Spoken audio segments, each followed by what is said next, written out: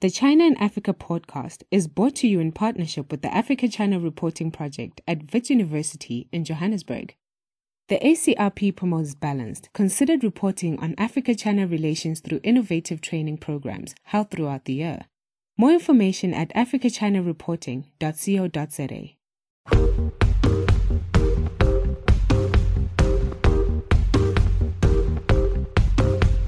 Hello and welcome to another edition of the China in Africa podcast. I'm Eric Olander, and as always, I'm joined by Cobus Van Staden, a senior China-Africa researcher at the South African Institute of International Affairs in Johannesburg, South Africa. A very good afternoon to you, Cobus. Good afternoon. Cobus, I am so excited about today's show. I've been looking forward to this show for weeks since you told me that we're going to have an author on the program who's actually not an academic or a journalist. And for the first time in 9 years of you and I recording this show, we are going to be talking about fiction. Now, we've talked about the China-Africa narrative being discussed in movies quite a bit, especially with Operation Red Dawn, Wolf Warrior. These are these Chinese movies which in many ways are shaping the Chinese perception of the China-Africa relationship, not always for the better. But we've never talked about it in fiction and in novels. And so today we're really, I'm just so giddy of excitement to be able to talk about this because in some ways this is another way to manifest this very, very complex relationship. And we can look into characters in ways that we can't do in nonfiction. In nonfiction, we're bound by ideology, narrative, theory, politics, economics, all of these kind of hard realities. And in fiction, all of that goes away. Yes, it's very exciting, and it allows us to look at the relationship from an emotional level, which is sometimes that something that we don't actually get to look at very often. I think it also gives us a chance to think about the people involved in the China-Africa relationship. And that then, of course, raises a lot of very interesting issues about how different characters are represented. And I think it's particularly apt and interesting that the novel that we're going to be discussing today is from Africa and from the perspective of an African author, which I think is very refreshing. Well, that author joins us on the line. Our first guest from Maryland in the eastern United States, Mukuka Chipanta, is joining us. He's also an aerospace engineer, so aerospace engineer and novelist on the same business card. Mukuka, very good morning to you. Good morning, good evening to you. Happy to be here. We really appreciate you taking the time to join us. Let me kind of set up your book. Now, your book came out in 2016, so it's a couple of years old. We've just discovered it now, even though we should have seen it a long time ago, I would admit. Very excited to come across it. It's A Casualty of Power is the name, published by Weaver Press in Zimbabwe. It's won a number of different awards. It's on various reading lists for universities in Zambia, and winner of the Best Book Award at the Classic American Literary Awards. So let me kind of set up your story a little bit, and then we can dive into kind of how you came about these characters and what motivated you to write about the Zambia-China relationship in the way that you did. And for close listeners of our program, you'll recognize some of the themes that Mukuka is talking about in this book. So A Casualty of Power is the story of Hamunga Moya, who's a Zambian college student wrongfully accused of stealing precious contraband owned by a powerful political couple. He is unjustly incarcerated for the crime, and when he's finally released, he moves back to his hometown to start a new life as a laborer in a Chinese-owned copper mine. This, of course, being Zambia and the copper belt, that is very, very common. Now, when he goes to work at the mine, the character starts to kind of play out the dynamic that exists between African workers and their Chinese supervisors who are simmering over wages and unsafe working conditions. And then later on, there's a tipping point when a horrific accident sparks a bloody riot. So A Casualty of Power highlights the often uneasy relationship that exists between Africans, politicians, and a new wave of Chinese immigrants. So, Mukuka, there's the kind of outline of the story. Why don't you take it from there and tell us what motivated you to write this story and how did you develop the characters the way you did? Right, thank you. That's a really good summary of the novel. And I'm very happy to be here, as I said before. So, as you mentioned, I'm from Zambia, and I grew up in Zambia, and specifically I grew up on the Copperbelt province, which is the mining province in Zambia. And copper mining, if you know anything about Zambia, is really the heart and soul of everything in Zambia. And I grew up at a time in the late 80s and 90s, early 90s, when I could remember how the copper mining industry used to be, and a lot of the privileges and a lot of the benefits, hospitals, schools, roads, and all of these things, amenities that existed at the time. And I grew up at a time when I started to see a lot of these things slowly start to ebb away as the industry changed, and ultimately foreign powers came in and took over these mining companies.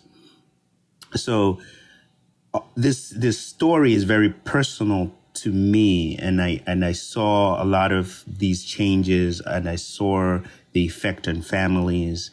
And as I grew up and later moved on to university abroad in England and the U.S., and in my working life as an aerospace engineer, I've interacted with a varying array of people, varying array of Chinese people as well.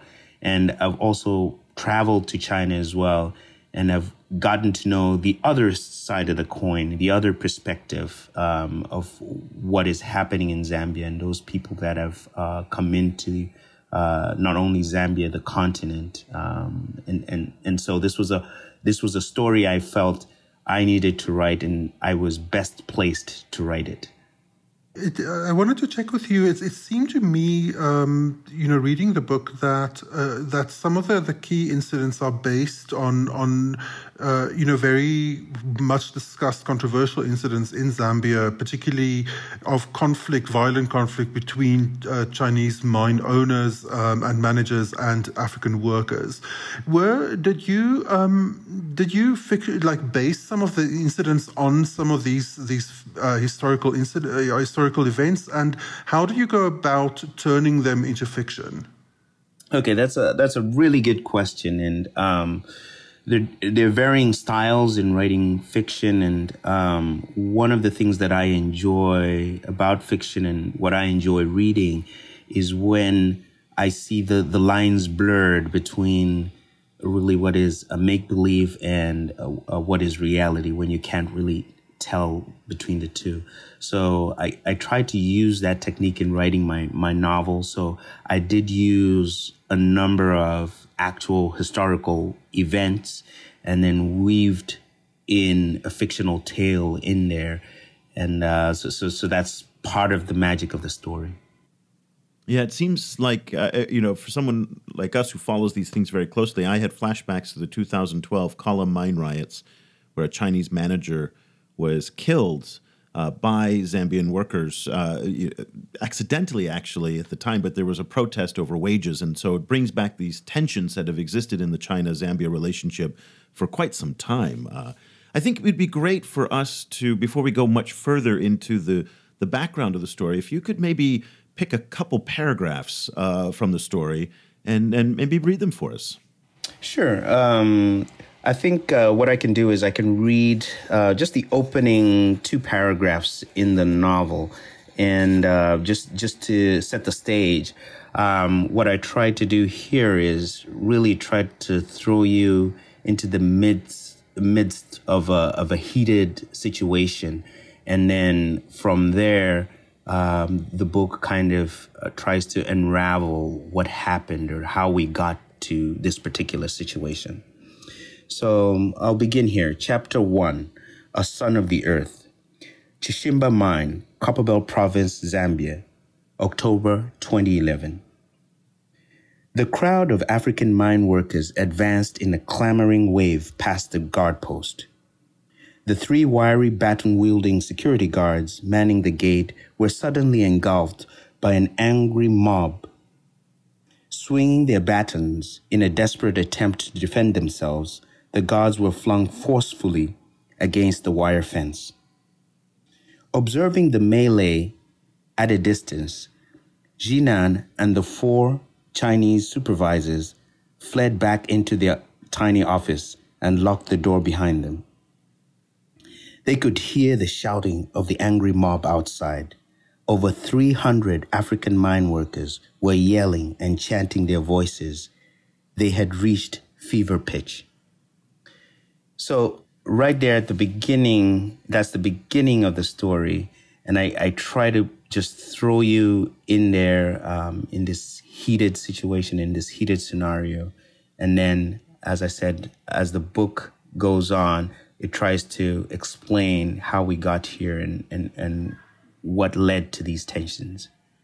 So Hamunga is your Zambian protagonist, and the voice of the book is really written from his point of view. And then Jinan is your Chinese, almost it feels like the antagonist in some ways. Tell me a little bit about Jinan and how you crafted his character and how you were able to try and articulate the Chinese point of view through Jinan. Yes, a very good question. So Jinan, as you said, is one of the central characters in the novel. I wanted to present a nuanced character, a complicated character. And so what I attempted to do with Jinan was to really go into his backstory and to really understand where he came from.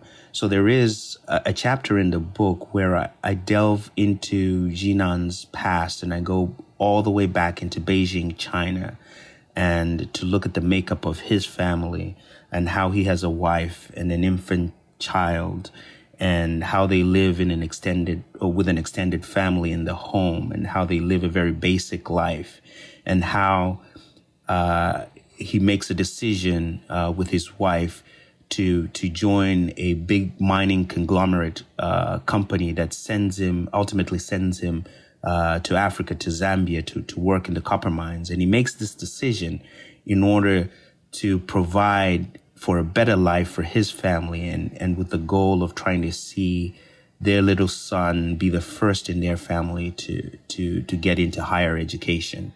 So this is a very human story. It transcends race, color, any ethnic background. And you really, what I wanted to achieve was empathy for that character, to present that multi-layered feel to the story. You also present, quite a complex view of Africa as a whole and Zambia particularly, and also the kind of complicated relationships between not only Africans and Chinese, but also between African governments and African populations. What are some of the main points that you wanted to try and communicate about what it means to be Zambian today? Yes. So I am from Zambia, and I obviously bring a certain love for my country, a certain bias. But what I tried to do in the book was to present, in order to achieve balance, I tried to present all the different perspectives. And these perspectives were not only from the Zambia, China, different nationality perspective, but I also tried to bring in the perspective of different political actors and even political actors who are where there are generational differences. So the freedom fighter generation and how they see this scenario of the Chinese in Africa playing out. And then I look at the younger generation, the university going kids, and what they see about the future, whether it's dim or whether it's bright, and how they see this complex scenario playing out, and all of these players have a different story to tell, and I tried to put all of that in this mix, and I think it plays out well to give you that textured story, multi-layered story. Support for this podcast comes from the Africa-China Reporting Project at Wits University School of Journalism in Johannesburg. The ACRP provides reporting grants, workshops, and other professional development opportunities for both African and Chinese journalists. Follow the ACRP on Twitter at @VetsChinaAfrica or visit africachinareporting.co.za for information about grants and upcoming seminars. You know, when I was reading the book in preparation for our discussion today, I kept thinking about how Zambia in so many ways is a flashpoint in the China-Africa relationship. It's a place where the relationship runs deeper than in many other African countries. It's one of the places that you will find Chinese chicken farmers and Chinese at the markets and Chinese who are building infrastructure and Chinese who are doing mines. Very diverse Chinese population there. And accompanying that diversity is also a very complex relationship with Zambians, one that cannot easily be boiled down to a love or hate. It's probably every shade in between. And now this past year, you know, in 2018, the relationship has changed yet again. There was videos that circulated last year about Chinese men allegedly killing a Zambian young man, which turned out to be an actually inaccurate video, but it was presented that way, and it fed into these very hostile narratives that are taking shape. There's concern about the debts. There's concern about Edgar Lungu, who is becoming increasingly authoritarian, and a lot of people think that's because of his support of the Chinese. So now, as passions are starting to run high again, as they did under the administration of Michael Sata when he was the opposition leader, I'm wondering what the reaction is that you get from people who read your book, because you are presenting, as you talked about, a very mixed, complex, nuanced, textured portrayal of both Jinan and Hamunga, your Zambian characters. Tell me a little bit about the reaction that you've gotten from the people who've read the book. Preferably if you've got pro and con reaction, would be interesting to hear. Yes, that's a very good summary of some of the things that are currently occurring in the discussion around Zambia and the China relationship.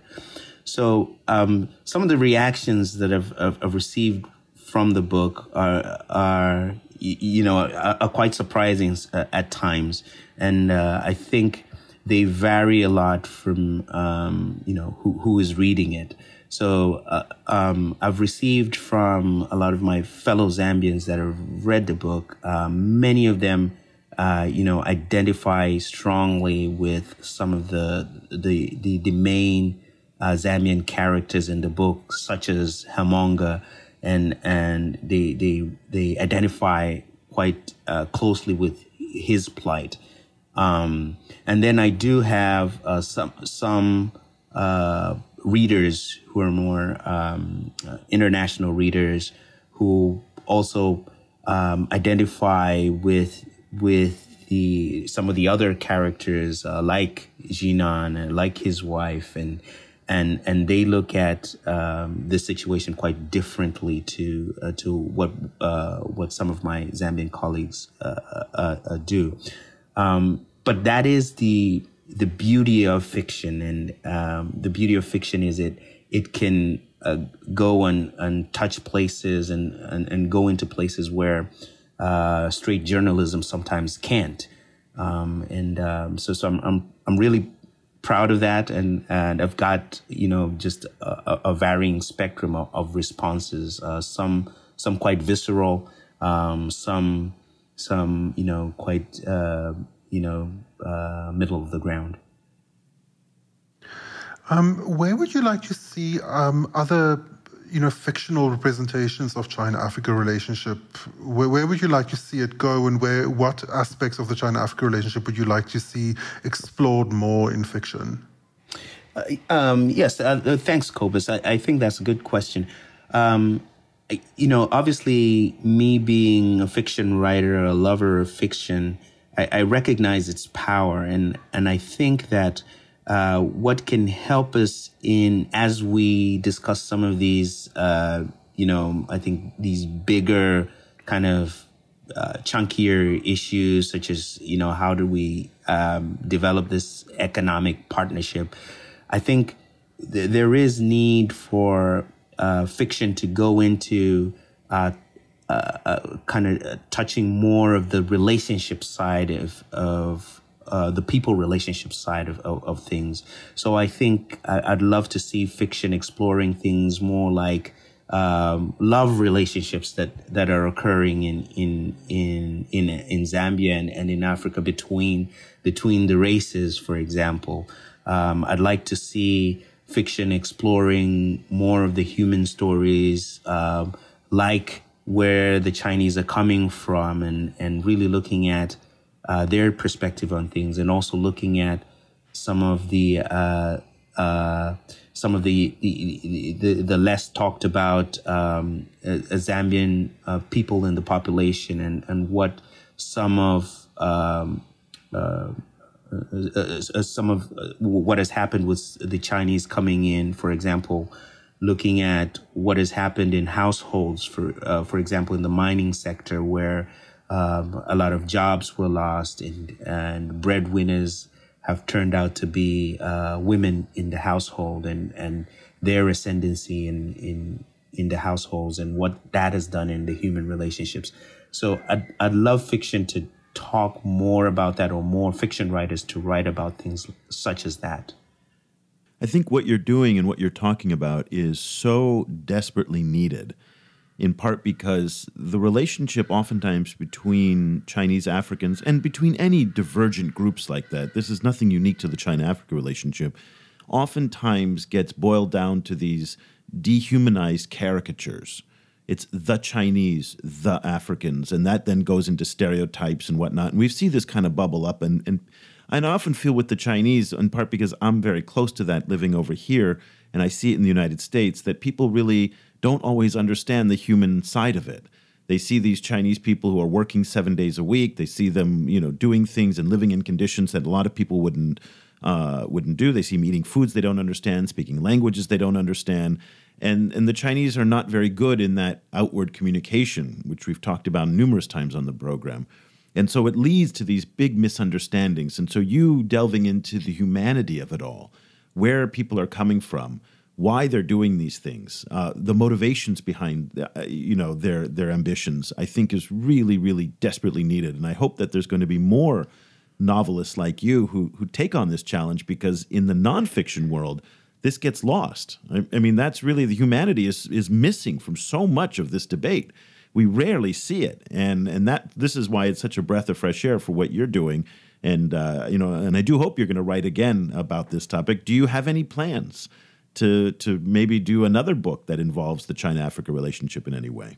So I do have some work in the pipeline. I'm actually editing a second novel. This is a different story. It's not a China-Africa story, but the China-Africa story and the China in Zambia story is one, as I mentioned before, that is very, very personal, very close to my heart. And I do see myself delving back into that topic, maybe in the short story form, or audio stories, or even on some film or theater scripts. The book is A Casualty of Power, published by Weaver Press in Zimbabwe. Unlike the academic books that we often feature on the program, this one is actually available on Amazon and Barnes & Noble and all the different bookshops where you go. And it doesn't cost $85, so that's great. You can buy it on Amazon, at the African Books Collective, at Planet Books Zambia, and Book World in Lusaka and Kite. It is really an exciting book. Again, it's 2016, so it's not brand new, but it is relevant and timely for the day. We've talked on numerous occasions about the importance of Zambia in the broader China-Africa relationship, and that it represents much more than just one country among 54. It represents a lot of what's happening, particularly as we talk about debt and we talk about mining, and the relationship that China has in Africa is shaped in so much by Zambia. And also, again, what Mukuka was able to do by humanizing the characters. So we're just grateful for the work that you did. We're hoping that maybe, our discussion today you'll see a little blip in sales as folks go back out and to look at it. Mukuka, if people want to follow what you're doing these days and stay in touch with you and connect with you, are you on social media? Yes, I am on social media. You can find me on Facebook, Mukuka Chipanta. You can also find me on Twitter, at Chipanta. And you can also find me on my website. It's mukukachipanta.com. And that has a listing of some of my events, some of my speaking engagements, and some of the touring that I've done in promoting some of my work. So I welcome readers to read the book. I hope you enjoy it, and please write some reviews on Amazon and get in touch with me. That's fantastic. And thank you so much for taking the time. We actually didn't even delve into the other side of your life, which is an African aerospace engineer in the United States, which is equally awesome. So that's just great all around. So we are so glad to have you on the program, and thank you so much for taking the time. First guest from Maryland in the United States. So that's also very exciting as well. Thank you so much for your time and for joining us. Yeah, thank you so much. Thank you very much, Eric. Thank you very much, Cobus. It's been a pleasure. Cobus, as we were having our discussion, I kept trying to think back over all these years to think, we haven't had one African novel about the China-Africa relationship. We're seeing a lot of Chinese movies coming up now. In fact, the Operation Red Dawn was the #1 movie this year at the box office, and that was about a China-Africa military movie. Africa playing, of course, just a background. It really wasn't central to the movie. Wolf Warrior 2, which was last year's blockbuster. So the Chinese are taking fiction, at least in movies, and kind of pushing it forward. Given the importance of the China-Africa relationship in Africa, particularly in places like South Africa and Zambia and Kenya, I'm surprised that we haven't seen more fiction and creative work and art that is kind of incorporating and trying to put shape and define this relationship in terms that are not, as we talked about, related to debt, finance, economics, military, geopolitics, and all that nonfiction stuff. Just surprising to me that we haven't seen a whole body of work over the past 10 years that's come up, given the fact that so many of these cultures are very prolific in this kind of writing. I think we've seen we interviewed some African filmmakers who were doing short films on some of these issues. And there's certainly, some movement in African art, looking at it, and we hope to have some of those artists onto the show soon to also discuss it. But yeah, it's interesting. We haven't seen a lot of fiction, novel treatments of the relationship at all. In South Africa, you see more autobiography.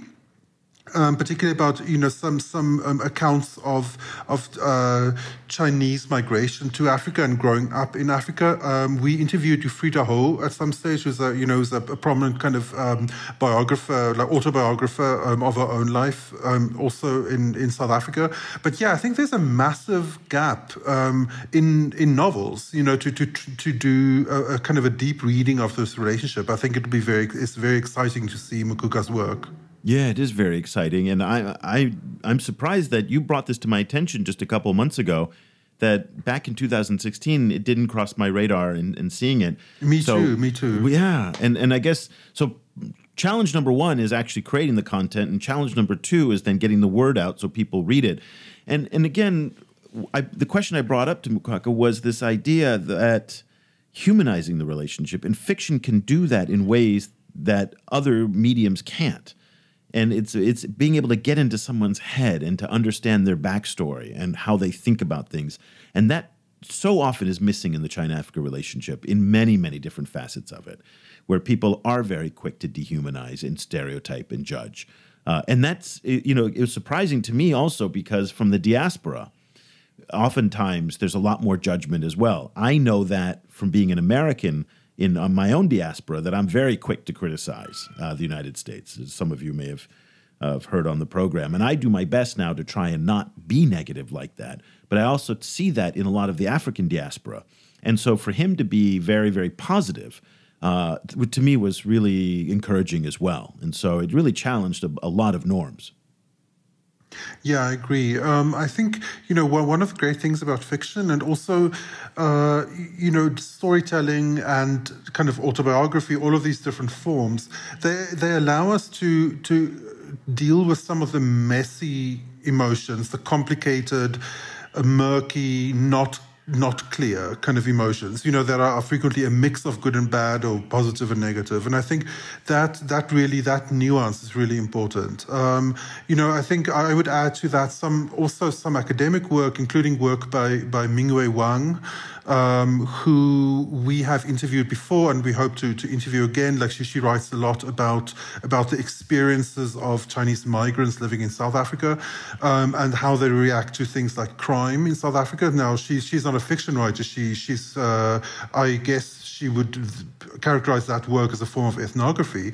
But at the same time, I think it also gives us this really kind of great kind of insight into how actual people live their lives, which I think is actually one of the biggest challenges of the China-Africa relationship. It's much easier to see the relationship from above as big kind of global, powers moving across the landscape. It's much harder to look at it in terms of the actual experiences of individuals. But that is in the end what it actually is. So it's really important to try and get to that level of granularity. Well said. Well, that's all the time we have for this edition of the program. Listen, what did you think of this? This is something new that we're trying to diversify our topics that we're doing to expand beyond just the economics, politics, military, and to start interviewing more artists on the show. Is this something you want to hear? Let us know. All the dots and W's will be coming up at the end of the program as to where you can reach us. Social media, LinkedIn, Twitter, Facebook. My email is down below in the show notes, so you can email me directly. Let me know what you think. Also, if you recognize that there's some books out there, some movies that we haven't seen that featured China-Africa related themes, or authors and painters and artists who are doing work on this subject, we would love for you to share them with us. Clearly, we're not seeing all the things that are happening out there. So if you can share that with us, just send us a link and say, this is a great person, or I read this book, or this magazine article. That would be great. We're really looking to kind of find these people and bring them to you. So we'll be back again next week with another edition of the China in Africa podcast. For Cobus Van Staden, I'm Eric Olander. Thank you so much for listening. The discussion continues online. Head over to facebook.com/China-Africa Project to share your thoughts on today's show. The guys are also on Twitter, where you can find Cobus at Stadinsky or Eric at E.Olander. And be sure to sign up for the weekly China in Africa email newsletter by going to www.chinaafricaproject.com.